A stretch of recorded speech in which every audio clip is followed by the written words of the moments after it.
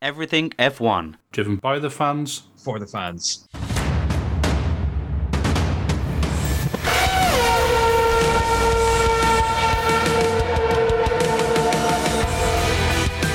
F1 Podcast. This is the Everything F1 Podcast. Today we're previewing the Mexican Grand Prix. We've got a lot to talk about, so stay tuned.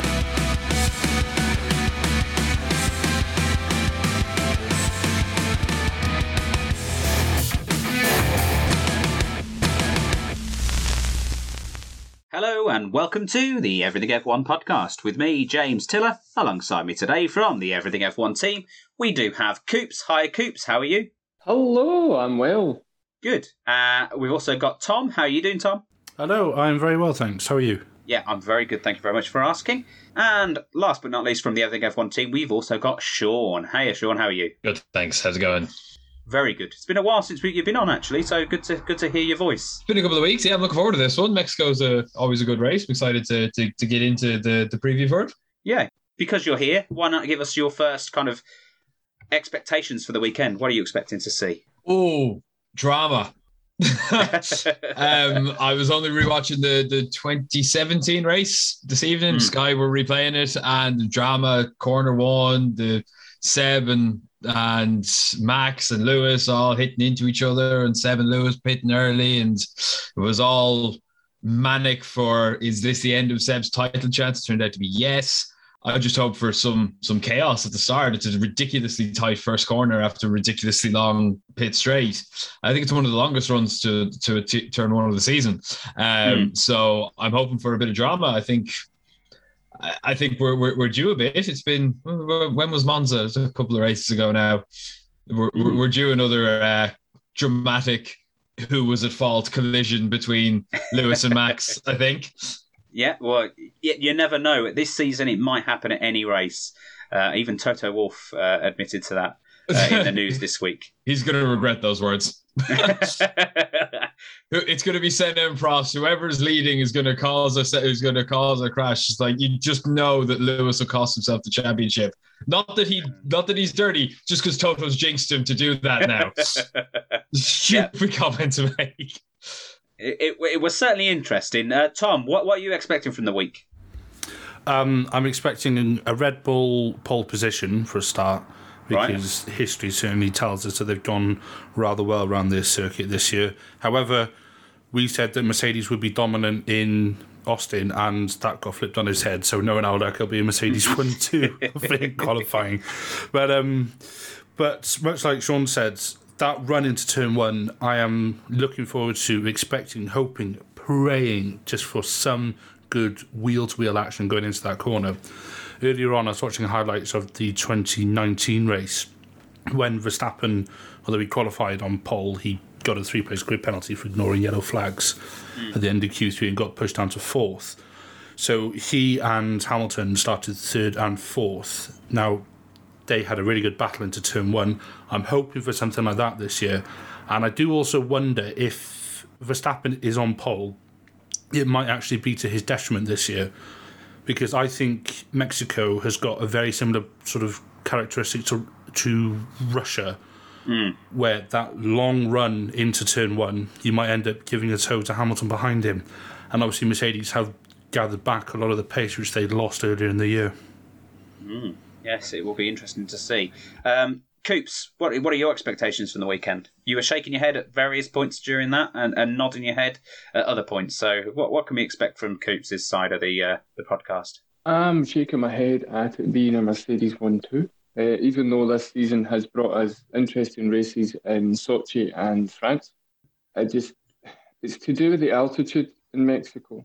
It doesn't suit the Mercedes turbo. So it's one of those tracks that just doesn't suit the way their car is. It's a bit like really hot temperatures, which is another reason why they didn't win in the US. Anyway, so I'm expecting it to be Red Bull, unless there's some sort of issue at the front of the track, like at the start. Tom's right. The long straight isn't really good for a pole position, because you're just cutting the air open to let everybody else pass you by the first corner. But yeah, I'm expecting it to be more Red Bull than Mercedes.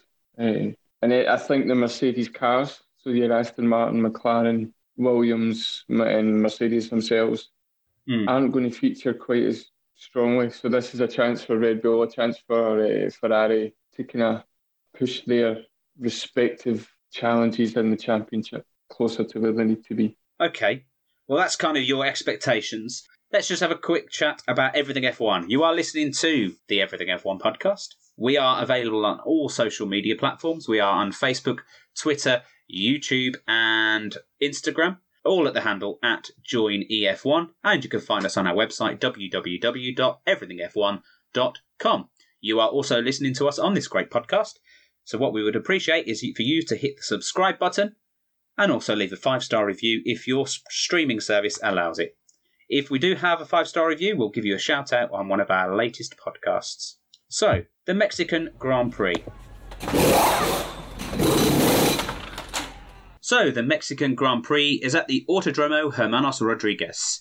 The first Grand Prix was in 1963, and it's got a circuit length of 4.304 kilometres and a total race distance of 305.354 kilometres. The current lap record is by the other flying Finn, Valtteri Bottas, at 1 minute 18.741 seconds. Will we see that lap record fall this weekend? You never know. They've been falling all over the place this year. So you can catch the activities on track this weekend at the following times. Free practice 1 and 2 on Friday. Free practice 1 is 17:30 till 18:30 UK time. And free practice 2 is 2100 till 2200. That's 9 o'clock till 10 o'clock in normal 12-hour clock. You got free practice 3 on Saturday at 5 o'clock till 6 o'clock. And qualifying at 8 o'clock until 9 o'clock on Saturday. And the race itself on Sunday at 7 until 9. So another late one. So something we have to wait around all day if you're in the UK. And if you're in Mexico, perfect timings for you in the afternoon. I'm sure you'll enjoy the race. Okay, so we've done our expectations from the race, lads. What can you tell me about your thoughts on the front two championship contenders? Are they going to get into each other this weekend? We'll go to you, Sean. Yeah, I think they will. I think USA was as close as they're going to get without touching. Right. And I think, we kind of touched on Toto's potentially jinxy comment that it's building, and America, I was really exciting. I've always loved the Coda race. And this was an especially good one last week. But there was just this tension in the air of they were close, but no banana kind of thing. I just think, they're building up to it. Something's going to happen again. If it's going to happen, it's going to be in Mexico. It's a good track for overtaking with that ridiculously long home straight. The following races, Brazil, Qatar, Saudi Arabia, Abu Dhabi, with the exception of Abu Dhabi, like the next 3 races after Mexico don't lend themselves well to overtaking. At least we can assume that for kind of Abu Dhabi, at least, in Brazil. But Mexico certainly lends to overtaking. They're going to get closer to turn 1, whether it's on lap 1 or lap 40. Something's going to happen. So I hope they can keep it clean. I don't want to see another incident of a tire going onto someone's helmet. Nobody wants to see that, no matter who you want to win the championship. No one else wants to see that again. But, a front wing breaking here and there is no real harm. But it's going to be exciting. I actually quite like the night races. It doesn't kind of ruin your day. If you can plan your whole day, you can actually do something for the Sunday and then sit down with a glass of wine at the end of the day and watch Formula One. It's nice. So I like this time of the season every year when the races are all at a reasonable time of night. Not Australia when they're 4 o'clock in the morning. That's different. So I'm looking forward to it. I think after the excitement of the US, and we've had a good run of exciting races recently. It's been a very good season. Even races that shouldn't be exciting, France, have been. But Mexico should be exciting, and let's hope it is. I'm hoping that we might see a surprise, though. Sergio Perez might finally get that home win. Who knows? He's been on good form lately. We'll go into him in a second because I want to stick to the front two for the moment. We will go into the homeboy and his home race in a moment. Coops, what are you expecting from Max Verstappen and Lewis Hamilton specifically? I'm expecting it to be close. I don't think there'll be an accident between the front two, purely because Lewis Hamilton's on the back foot. He's 12 points behind. What, we on 5 races to go? This race in Brazil are not Mercedes strong points or strong races. Qatar is a bit of an unknown quantity. The Jeddah, Saudi Arabia, again, unknown quantity. And then we're at Abu Dhabi, which is another unknown quantity because they've changed the track. Organisers have said that'll be 10 seconds faster per lap. Wow. So he needs to play the kind of Professor Prost style game. If Max gets in front of him, he needs to kind of think, right, I'm going to have to play the long game. We're going to have to leave it to the tacticians. We're going to have to just try and chip away at some points. He can't dive in, because if he loses something and ends up 10th and Max wins, that's it. He needs to just do something to keep chipping away, and then hopefully we get to the last race. There's a couple of points in it, and it's a one-race duel type thing. He's not in the position that he's used to, so that may cloud his judgment. And it's the same for the team. The team have made a few silly errors this season, so Max is the one that seems to be a lot calmer with it all. Mercedes fans need Mercedes to have make all the right calls, and obviously Lewis Hamilton needs them to make all the right calls as well for it to be a trouble-free weekend, especially with the thing that's hanging over them at the moment about the engine penalties and possible engine penalties that they might incur. I was going to touch on that there because they don't have to make all the right calls, just as long as they don't make too many of the wrong ones. It's more about, you can make a slight wrong call, maybe a couple of laps too late or too early with a pit stop, but you can claw that back. But if you make a couple of things wrong over that, to be honest, if Lewis has to take an engine penalty, he should take it in Mexico, because it's not a track that they're good at in general. To be fair, I've just looked at the stats. Is this the 5th run-in since they came back, I think? Yes. Well, the last 4 that we've had, Lewis Hamilton's 1-2 and Max Verstappen's 1-2. So, there must have been a few shenanigans in that, but it's just not suited to their engine. So, it's only a 5-place grid penalty. It's not like you're 10, you're way down the midfield. And you can overtake at this track, so it might kind of negate the... back in there. But they might not. They might decide to do it elsewhere. They might chance for luck. But then we could go back to 2016 and Hamilton's engine blowing, knowing that that's his championship away. So, it's not a call that I would like to be in position of making. But yeah, this is all for... I'm still very much in the stand and the idea that this is Max Verstappen's championship to lose. He's been very, very chilled out. He's had a few moments, and just the way he's talked. I mean, is it Monza? I always get those two mixed up. When they had their coming together and the kind of Monza. The way he came over the radio. Well, that's what it's like when you don't leave me space, kind of thing. It was a wee bit kind of, you stuck yourself in there on purpose, It was like the old Max coming back a wee bit. But generally speaking, Max has been very much just kind of like, it's going on, mate. Do what I need to do. So it's all on Mercedes are on the back foot, which is going to be interesting to see how they deal with it this weekend. Okay, and Tom, we'll go to you. What are you expecting from the two top dogs of the championship so far? I'm expecting a pretty good battle between them. I do think we'll have Red Bull coming out on top, much like the other two have mentioned. This track does tend to suggest that it suits the Red Bull car, especially to do with the aero, because the air in Mexico City is that much thinner. The Red Bull, even if it's in the past had slightly weaker engines when they were running the Renault units in the back, they still had decent results, even if the reliability then was pretty appalling. 2019, Max was pretty damn good to get the win in Mexico, and I think that's where this sort of whole, not stigma, but this whole thing of it's a Red Bull track has come from. I think if we'd have raced there last year, Red Bull would have been certainly close to another win. Then obviously with the massive improvements they've made this year and the Mercedes effective handicap they've got this year, it's definitely favouring Max. Lewis is not going to give up though.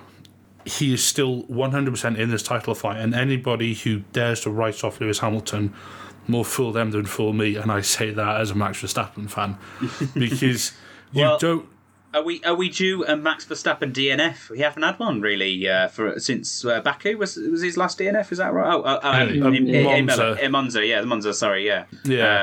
Baku was his only mechanical failure, though. Yeah, Monza that's kind of what I'm. Yeah, Monza and Silverstone were the crashes with Lewis, so he's only had one mechanical failure this season. Yeah, and to be fair, he's not had any mechanical failure that has been due to engine or suspension or the car. It was obviously, we saw him back in the time, just completely gave up on him. So the Honda engine has been pretty spot on this year. It's been pretty bulletproof, and he's already taken engine penalties, obviously, because of the aforementioned accidents. Plus, the accident that wasn't his fault in Hungary, he had to take an engine penalty for that as well. Yeah. And he did obviously mitigate a lot of that in Russia by ending at P2 in that mad race. Mercedes will, I think, have to change some components for Hamilton at some point. I just don't see how that engine is going to last at the end of the season. Maybe I'm completely wrong. I'm not a race engineer. I don't know. I'm just a nerd who watches it on TV. But nerd. I really can't see how that engine is going to last in the back of Hamilton's car. I don't think they'll have to swap everything, much like Coop said. I do think it will just be a case of changing the required bits, so that'll be probably a 5-place grid penalty. And realistically, like Sean mentioned, I do think Mexico would be a good place to take it. We've got 2 unknown tracks coming up that F1 has never been to before. And we've got the reprofiled Abu Dhabi circuit, which Mercedes have generally been pretty good at in the past. So Mexico, cut their losses, just do what they can. You can overtake around that circuit, especially with that massive back straight. They could get a nice slipstream, work their way up through the field, and it's not like they're going to the back of the grid. It would be 5 places they go down. So realistically, it's just going to be a good event, I hope, between the 2 title protagonists. Let's hope so. Let's hope it just continues the season as it has been so far, and we've got something exciting to talk to next week with our guest that's coming along, which I won't go into just yet. Anyway, let's move on to... Let's talk about Sergio Perez, because you brought him up earlier, Sean. He is obviously the home boy. He is the one that's driving at his home race. He's never had a victory at his home race, so it would be... it'd be beautiful to see. Do you think Red Bull would allow him to have a victory? Or do you think they'd say, come on, Perez, just move over to the side because Max does need this for the championship? And because Sergio's such a team player, do you think he would say yes? Or do you think he'd be kind of suddenly, no habla inglés, no habla inglés? I kind of regret bringing Perez up now because I don't know how to answer that one. What I will say is he's on a good run of form. He's got podiums in the last 2 races. Himself and Max are the only ones to do that. Lewis and Valtteri have 1 apiece, but both Max and Sergio have been on the podiums in the last 2 races. I was a little bit disappointed with how he dropped off in the US. I know he didn't have the drink for the whole race. He kind of stole that from Kimi, and that can't have been easy. Apparently, it was swelteringly hot and he was ill as well the first thing in the morning. Yeah, but all that considering, he was the guts of a minute behind at the end. Was he 48, 49 seconds, something like that? Seconds, yeah. That's a big gap, no matter how much you're struggling with water. That's the guts of a second a lap. That's I don't think not having water accounts for any of that. It accounts for a couple of tenths a lap. It definitely doesn't account for a second a lap. So yeah, and I think in that sense, Mexico is maybe a little bit similar to America. So he seemed to, not that he struggled, he was on the podium, but compared to the front 2, he struggled. That said, he was quick in qualifying. I think he was on pole for a lap and a half, wasn't he? Until Max came and snatched it off him. So, and he had the pace all weekend. So even in free practice, he was quick. He just lost it in the race. So I would like to see him do well. I think we've mentioned this several times throughout the year so far with that, as Martin Rundle likes to say, that home field advantage being worth an extra tenth and a half. A tenth and a half would have put him on pole in America by a tenth. So it was that close. So if he gets that, extra boost, which everyone's benefited from so far this year, it is the thing. We could see him on pole, but on the flip side of that, just to sit on the fence here, We've already said Pole is pretty useless. It's only run 2 out of the 5 races in Mexico. And bear in mind, that first race was Mercedes in the dominant years. Yeah. The super dominant years. And so, like, Rosberg's only competition was the other Mercedes. Pole is not great. Do I think, like, as far as Christian Horner is concerned, the ultimate scenario for him is Max on pole and Sergio right behind him to swerve into Lewis and get him out of the way. Then Max gets through turn 1. Once he's through turn 1, I don't think he'd be caught. I do think and I agree to an extent that Lewis is the one who has to play it safe. Sergio does have a team game to play, but at the same time, it's no race. But if it came down to it, it's too close. If this is at the start of the season, yes, absolutely, they wouldn't have an issue with them letting him win. If it's Sergio first, Max second, and Lewis is 10 seconds behind, yeah, they're going to swap the places. I don't think there's any question of that. It wouldn't be a popular result. I think Sergio would let it happen. He's there for podiums and the odd victory if it comes his way. He's not there to win the championship. He's there for a big payday to say he can do it in a big team, and he's kind of doing it. And it would be a moral victory anyway, wouldn't it? Because his home fans would still, like, you know, they'd celebrate it like it was a victory anyway. So although he'd like to be on the top step, it would kind of be a figurative top step anyway, and you know, celebrations. Maybe Max would do the Michael Schumacher thing of dragging him up onto the top step anyway. Yeah, absolutely. Yeah. I can see that happening. How about the other number 2 driver, Coops, Valtteri Bottas? Is he going to be playing the team game this weekend? Is he going to be helping out, or is he going to be a hindrance to Mercedes or Lewis Hamilton? I don't think he'll be a hindrance. I think he'll be a non-entity. I think he'll just be there or thereabouts. I mean, if he suddenly, for whatever reason, snatches pole or gets, I think he has to put himself in the top 4. If he's 5th, 6th, 7th, or whatever, like, who cares? If it's like Max and then it's Valtteri, then it's, you know, Hamilton or whatever, then yes, he's going to slow people back. He's going to do what he can. But then the other side of it is, he's not in. He doesn't care. He's going to Alpha next year. You know, what are they going to do? Snack him? They already have. And so, I don't know. I mean, if he ends up in the midfield, he's going to do what he normally does. He's going to drive round, get close to a car and just kind of stay there. He could surprise us and whack it onto pole. He won't. Okay, well, let's move on from the top 2 teams. Let's talk about our beloved McLaren. We'll go straight over to Tom, who pressed the mute button quicker than Flash Gordon himself. Flash Gordon, is he quick? You want to speak about McLaren? It's in the name. It's in the name, yeah. Yeah. Tom, what do you think McLaren's chances of the weekend? Will it be a McLaren kind of dominance over Ferrari, or will it be a Ferrari dominance over McLaren? No, this weekend I think it's going to be a mix between Ferrari and McLaren. If the Mexico circuit wasn't so high in altitude, I think McLaren would probably be in front. But realistically, with the struggles we've seen with Mercedes, I think it's fair to assume that at least some of those struggles will tie over to the McLaren team, obviously with the power unit and the not too dissimilar kind of setup. Yeah. On the flip side, I don't think Ferrari are going to be sort of cut and dry above McLaren just because their car is just, it seems fundamentally worse this year. Although they are within touching distance of McLaren, you know, there's only a handful of points between the two teams. I'd like to see Lando sort of have a not a resurgence, but I'd like to see him sort of pick back up in that form that he had pre-Russia, because Danny Rick has outscored and generally outqualified him since about that Russian Grand Prix.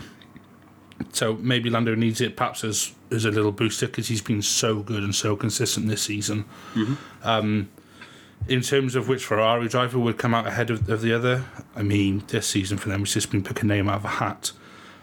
Sainz has been arguably more consistent, but Leclerc has had arguably more highs, especially with the almost win in Silverstone. So, guns on my head, I would probably say McLaren will come out on top, but I really don't think there's going to be much in it this weekend. Sean, Lando's due a good race, like Tom mentioned, hasn't he? He's had not a bad run of luck, because he's still been there or thereabouts, but he certainly, his teammate has kind of, you know, shown his maturity over him for the last couple of races. Very much so. I mean, he has had his best result of the season in the past few races, but second in Italy. But yeah, since Hungary, his results were retired in Hungary, 14th in Belgium, 10th in Holland, 2nd, 7th, 7th, 8th. Whereas if you look, the few races immediately before Hungary, 4th, 3rd, 5th, 5th, 5th, 3rd, 8th, 5th, 3rd, 4th. He was only out of the top 5 once. And now he's only been in the top 5. He's only been in the top 5 once since Hungary. So it has been a total swing around. Definitely due a good race. Is it going to happen in Mexico? I don't know. It is a really hard one to call. Coops is shaking his head. It is a tough one to call. I do think the Mercedes engine cars will struggle. Not that they'll struggle, but Mexico has always been the great leveler in the turbo hybrid era.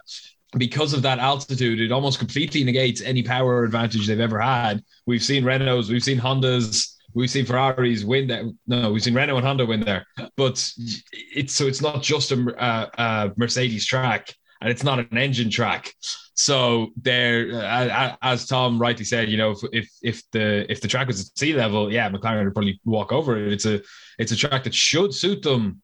Okay, it's a nice balance of faster, higher speed corners, kind of mid to high speed corners. If it was a little bit slower, I'd say Ferrari hands down. Especially Charles loves those slow speeds. So again, yeah, it's maybe to be 4th, 5th, 6th, 7th, McLaren, Ferrari. It's really hard to pick. I'd like to see Lando do well. Equally, I think Ricciardo deserves another good result. He's only had that. He really had that one, and it was the win. But yeah, it's the midfield's going to be really interesting this week. You can't even count out the likes of AlphaTauri and stuff like that. But the Ferrari, other than the top 2, the Ferrari-McLaren battle is, for me, the most exciting thing about this season. It's fascinating how close they've become. It has been a very juicy battle between the two, and there's only 3.5 points in it in the Constructors' Championship too. Yeah, which is insane. And bear that in mind, like you said, like the Ferrari drivers have been neck and neck, and I don't think anybody expected that. We've talked more than enough about that. But McLaren have only really had 2 drivers in it for the past 4 or 5 races. So yes, that's really been down to Lando why it's so close. And now there's 2 of them in it. They should be starting to pull ahead. Maybe with 2 of them more regularly in the fight, maybe they can hold off Ferrari for Mexico. I think from then on, it should favour them. The final few tracks should favour them a bit more on Ferrari. So I think this is the last one. If they can pull a result out of the bag or even steal a result off Ferrari, that'll be 3rd place secured for them, I think. Okay. Well, we've mentioned McLaren and Ferrari quite a bit, Coops. Did you want to add just a quick snippet of what you think between that battle? I think it's more Ferrari than McLaren. Again, Sean touched on it. It's more to do with the engine and the altitude than the Mercedes power unit. I think it's going to swing towards Ferrari for that one. I'd like to be proved wrong because, as everybody knows, we're pretty much all McLaren fans to some extent. I mean, but the Ferrari power unit has made a step forward recently, and with Charles Leclerc and Carlos Sainz, I mean, they just complement each other well. They race well. The car's just set up nicely. It's a nice car, and it's got a decent bit of power on it. And as Sean's also said, it's a good leveler because the power isn't so good with Mercedes engines, power units. I do think that although Ricciardo won in Monza, I think that his best race was in the US because he kind of lucked into the win. He was first there. If Norris was first, he's winning because they're not going to battle each other for a 1-2. And he got himself into that position, fair enough. The sprint qualifying helped to kind of change things around, but in the US Grand Prix, Ricciardo just I think because he loves Texas so much, he's kind of home from home, he's settled, he's calm, he has a good laugh, he's relaxed, and he just outdrove. He done what we all thought he would do when he turned up at McLaren that weekend with Norris. Norris didn't help himself, made a couple of wee small errors in the race, but it was never, Ricciardo's beating Norris that weekend was never in doubt. It was just a really solid race. And to touch on the Ferraris quickly, Leclerc in America at the US race, I mean, it was brilliantly anonymous. It was that good a drive that you didn't really see him, and he was only ever seen by accident because the camera director was a bit stupid. There's an attempt for a pass, and he cuts to Ben Stiller in the Aston Martin garage. You're like, what do you do? Oi. Yeah, we can see him in Dodgeball, or so we can put a DVD on if we want to see him. We want to see the race. Oh, what's the guy's name? The head Ferrari guy again. Totally forgot his name. Binotto. Binotto, yeah. I could see his face, but I couldn't remember the name there. But he even said that Charles Leclerc's race at the US Grand Prix was his best all season. And you never saw it. I don't remember really seeing him other than the first lap when the McLarens and Ferraris were battling each other. And I'm sitting thinking they're going to crash, they're going to hit, oh, I know. And then they didn't. After that, you didn't see it because it was just it was in that Max Verstappen kind of no man's land where, up until this season, the Mercedes cars disappeared. Then it was Max Verstappen on his own, and then everybody else was just kind of behind. He was just in that wee bubble and got on with it, done a great race. So I think it's going to be I think it's more swinging slightly more towards Ferrari for Mexico. Okay, then. Let's move further down the Constructors' title standings at the moment and talk about the Alpine team, Tom. Currently on 104 points. Obviously, too far away to be considered for the third or fourth place. That's very clearly going to be McLaren and Ferrari. But AlphaTauri are kind of sneaking up behind them. They're at 94 points. What's your opinion between those two and the battle for fifth? Do you think Alpine will be kind of as consistent as they have been? Alonso performing fairly okay, kind of having a few good point scores here and there, and Ocon just plugging away the way they have been, really. Or are you expecting AlphaTauri take some points away from them this weekend? I wouldn't be surprised if AlphaTauri do take a bit of a chunk of points out of Alpine this weekend. Given their close ties to Red Bull and with the Honda Power unit in the back and their sort of car's philosophy, whilst it's not quite as aggressively designed as the main Red Bull car itself, it does still share some of the design philosophy of the Red Bull car of years gone by. And I believe this year they're also actually using some components from the Red Bull car from last year as well. I can't remember exactly what components, but I do remember seeing that there was some crossover. In terms of the championship fight for those two overall, you said that they're fighting for fifth, and I think that is all they're going for. Alpine are realistically out of the realm to the scrap for third, and whoever loses that scrap for third out of Ferrari and McLaren, Alpine are not going to get enough points to then overtake that team. They are just too far behind, barring some sort of significant incident. If we have another repeat of Hungary, then there's a possibility, but I don't expect to see it in the rest of the season. They're 145 points clear from that fourth position, so they're not going to score that in 5 races. You need a Hungary crash in every race. Exactly. You need Ocon to win every race from here to the end of the season. It's just not going to happen for Alpine. But what about Gasly? Because he had a really unfortunate, obviously, DNF in the last race in Qatar. He's going to be looking to kind of make up for that, isn't he? Gasly has effectively led the team this season. He has scored pretty much all the points, and Gasly will be looking to bounce back. He has been one of my drivers of the season, apart from the top two and Lando Norris. But Gasly has been uber consistent this year. He got unlucky with that mechanical DNF. I'm not entirely sure what happened. It just looked like the suspension gave up as he went over one of the curbs back at Kota. So he'll be looking to bounce back, looking to get back into that top 10 in qualifying. Knowing Gasly, he'll be P6 and Tsunoda will be P16. That just seems to be how it goes this season. And then it'd be nice to see Gasly back up there getting points for the team. Tsunoda, if he had got more points this season, AlphaTauri would really be in that scrap for fifth. But he's just not been there. It'll be interesting to see what he does next year, but for the rest of 2021, I'm not expecting an awful lot from him. Okay. It's interesting to say that. I just wanted to jump in just on AlphaTauri, if you don't mind. Just on that, I was just looking at the comparison between Gasly and Tsunoda. Gasly's up in 9th in the standings, Tsunoda's down in 14th. You're absolutely right to say Gasly has carried that team. What I would say, though, is I don't think it's necessarily that Tsunoda is underperforming.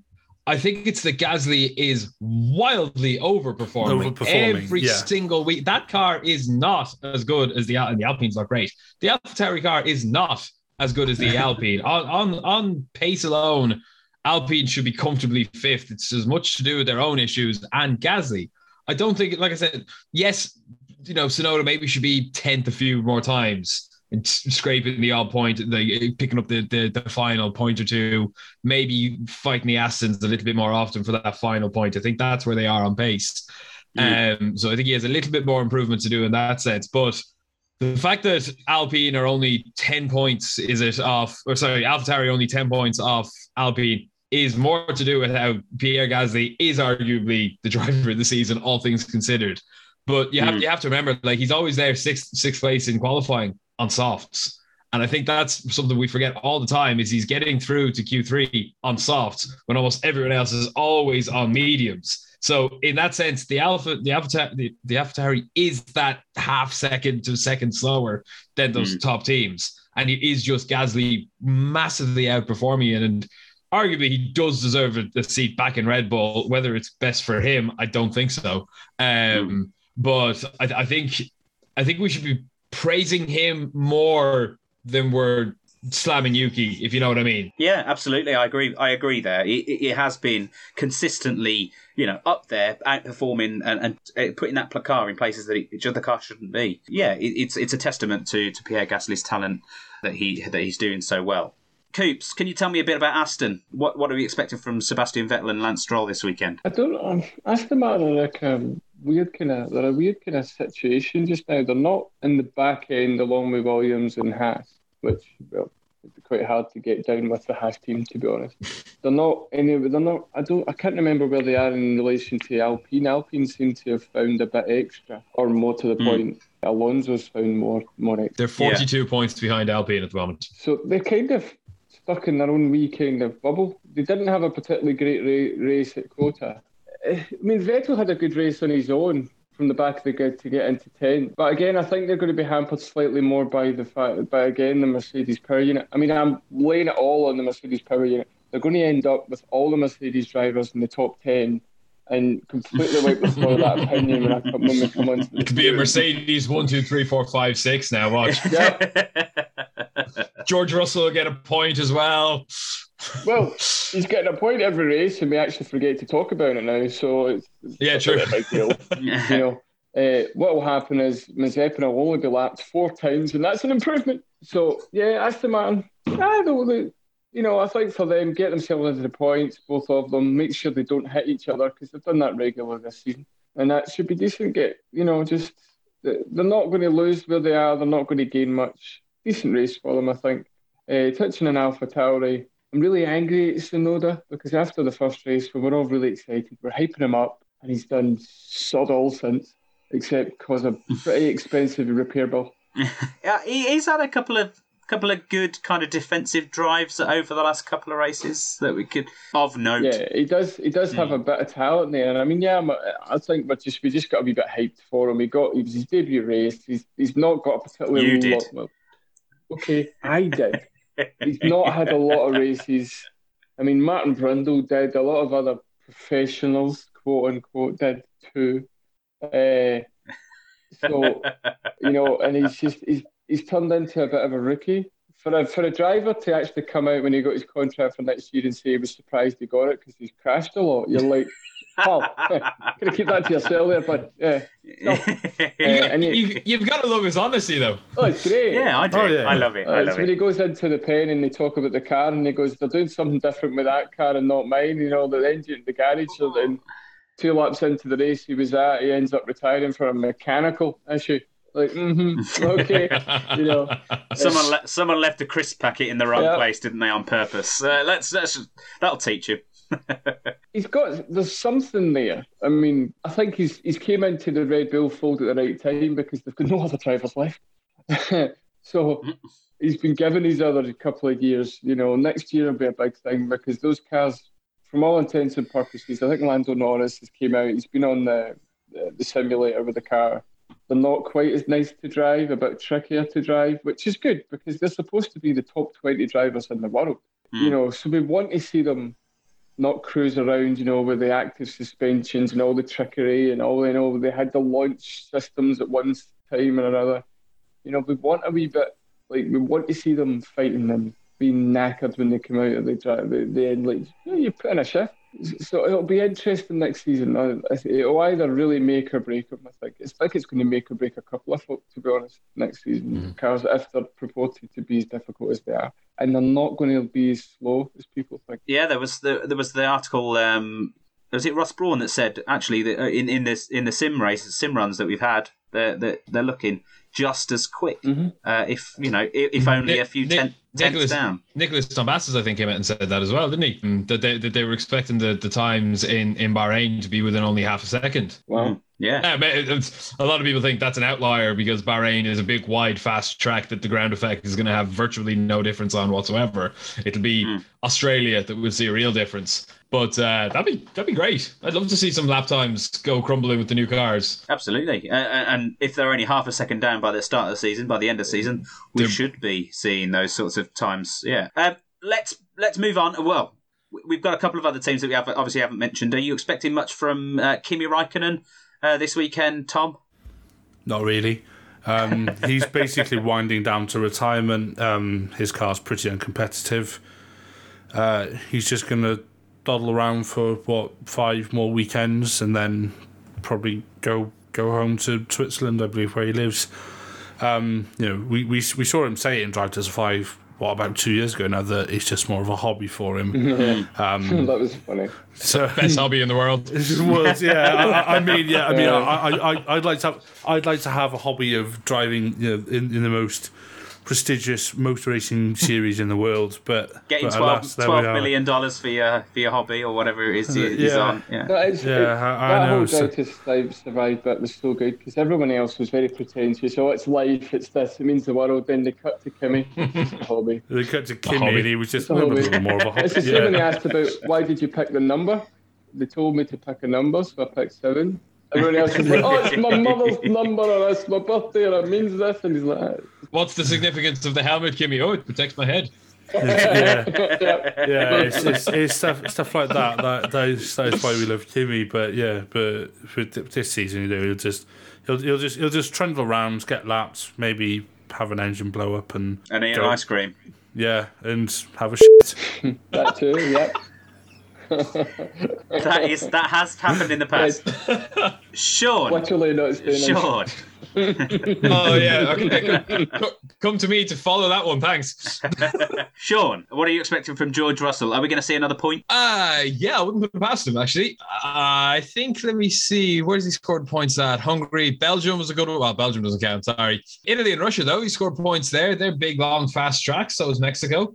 He's really grown, for want of a cheesier term in terms of Formula One driver, he's really grown into the season, but he very much has. Turkey and USA were a little bit, kind of business as usual, but Turkey was wet and USA was never going to suit that car. It doesn't have great downforce, but you don't really need it in Mexico. It's a really thin air track anyway. So I'd stick a 5 on George to steal a point, and maybe even 2 points and have Nicholas Latifi in there, and we'll have all 8 Mercedes engine cars in the top 10. Good. Just to make us look really stupid. Oh yeah, the engine's not going to suit this at all. The Mercedes are going to be at the back. Be sure to use that clip for the promo of this episode. We should do, shouldn't we?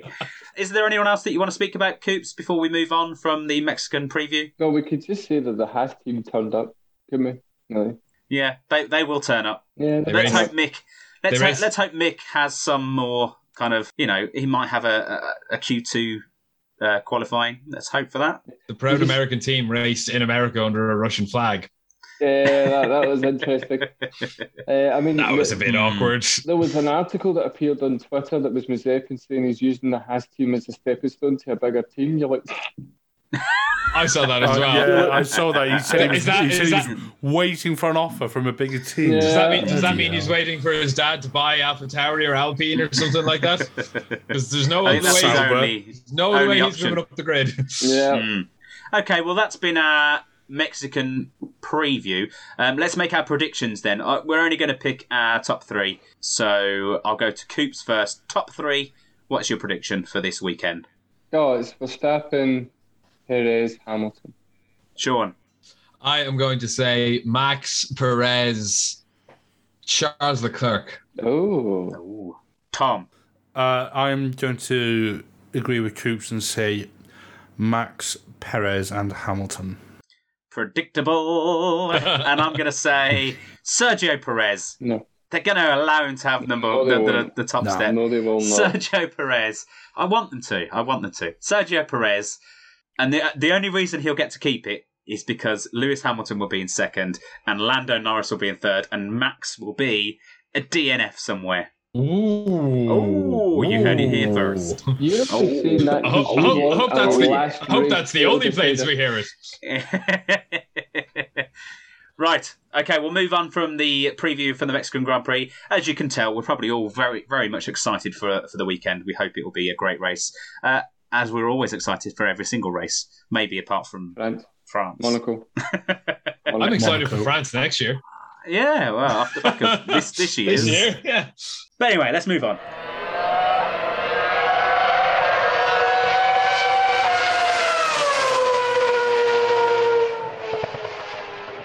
Let's talk about the news, shall we? Are there any articles that have jumped out at you, Tom, that you want to speak about?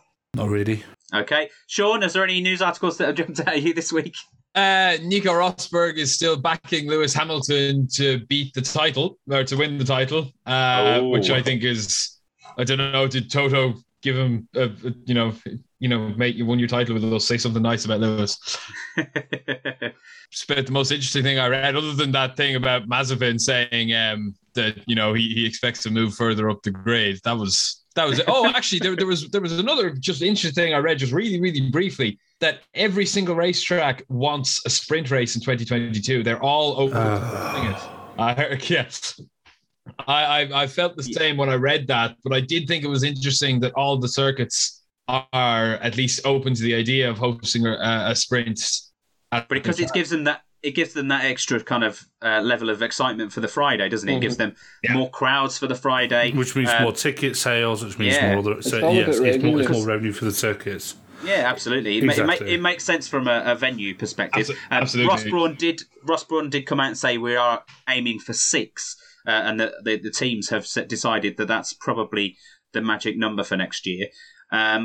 Which races would you want to see? Would you want to see the ones that we've already seen this year, or would you like to mix it up a bit and see it elsewhere? No, I think it needs to be mixed up a bit. I think it worked at Silverstone. I think it did work at Silverstone. I think we kind of expected it to work at Italy because it's the Temple of Speed. It's the home of overtaking, and it didn't. And all Mark Brundle said all weekend was, "You can't overtake here." No, you can. But I think we kind of said this before after Monza, is like the issue isn't really with where it is, it's the format of sprint races. It's that it needs, and I still firmly believe that it needs to be a case of, yes, have a race on a Friday, but just commit to the reverse the top 10, do it like F2. It works in F2. I know Coop disagrees with me on this one, but the current format won't work at every track. It won't work at almost any track. But if they want to spice up the racing, at least change it up and offer either no points for it or points for the top 10. Points for the top 3 makes no difference to the championship at all. That's what Ross has said, that they're going to look into to give more points out for the sprint races next year, or the sprint qualifying next year. I do think they need to sort that wording out as well. Yeah, it's a race. It's a bloody race. And on the back of that, I'm glad you mentioned about the name of it, Tilly, because how on earth can you award points for qualifying? It just doesn't make sense. And F1 sort it out. Yeah. It's not. It's just I just don't think it's working properly. There's the whole sprint thing. All it does is turn into the first sort of pit window of a race, and then by the time people start bunching up at the end of a sprint event, it's when people start pitting. So unless it's a circuit where people can go wheel to wheel every corner, every lap, it's not working. Well, the one thing is, if the new cars might lend themselves to that. Very true. Yeah. The new cars might lend themselves to that, and maybe like I think also like you said, Ross Brawn said that if they're going to give points for even the top 8 or whatever, that encourages a bit more racing, because realistically, for the 2 we had this year, the top 3 want those extra points. Lewis and Max want those extra points. Outside the top 3, it makes no difference to you. If you're in 4th, Oh, cool, I'm in fourth. Yeah, great, okay. I'll stay in fourth. I won't get a point. Apart from your, I'll start here. apart from your starting position. I'll start here tomorrow. on Yeah, the- but if you can hold on to fourth, great. If you're in ninth and eighth is 10 seconds ahead of you, you're not going to push to get that. There's no point. No, There's no, nothing to be exactly. gained for it. You're just going to turn the engine down. Exactly. You can even do that these days. Exactly. My format then for what they should do, and I did mention this on my previous when we were talking about it earlier in the year, so I apologise for those listeners that have been with us for that long. You've probably heard this, but thank you very much for sticking with us. I think it should be free practice 1 on Friday morning, qualifying session for the sprint race. Actually call it a race and have a sprint race on the Saturday morning, and then have a qualifying for the race in the afternoon on the Saturday for the race. Big time race on the Sunday. Have two qualifying sessions. 2 qualifying sessions, because I love qualifying. Everyone that'd loves be exciting. qualifying. That'd make Monaco more exciting. Yeah, it'd make a lot of. You could have that at quite a few places, I think. Mm-hmm.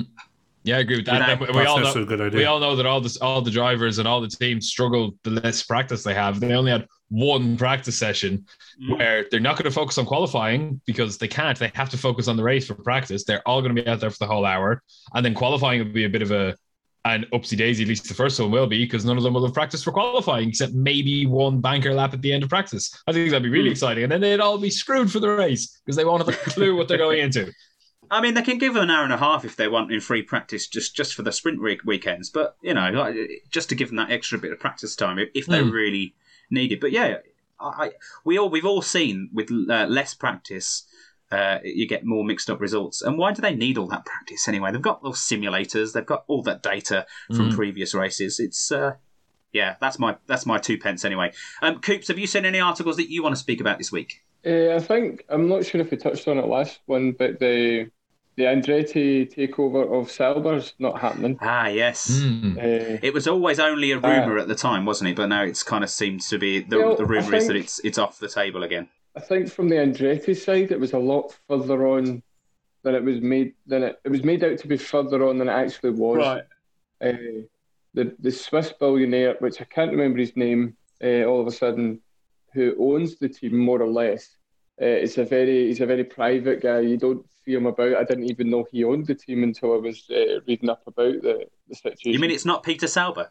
No, it's a Swiss consortium or something, investment group that have owned them. Fair enough. So basically what it seems to have been was that Andretti Motorsport went to Sauber, said we want to buy the team. They came up with a figure, seemed to be okay.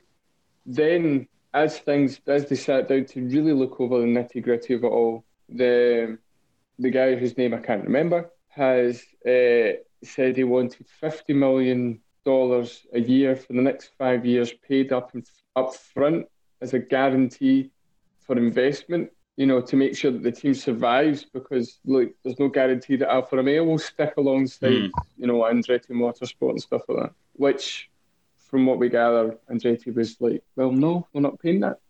And that's not a dirty trick from the Sauber side. That's something that's done. I think it was done I think Williams did it when they sold it to Doralton Capital, a kind of promise or a guarantee that they would do that certain level of investment. There was other teams that have done it. Yeah. So it's now back kind of off the table. Whether Andretti pop up at some point in the future, we just won't know. It kind of now calms the waters down for the last remaining seat to be kind of filled.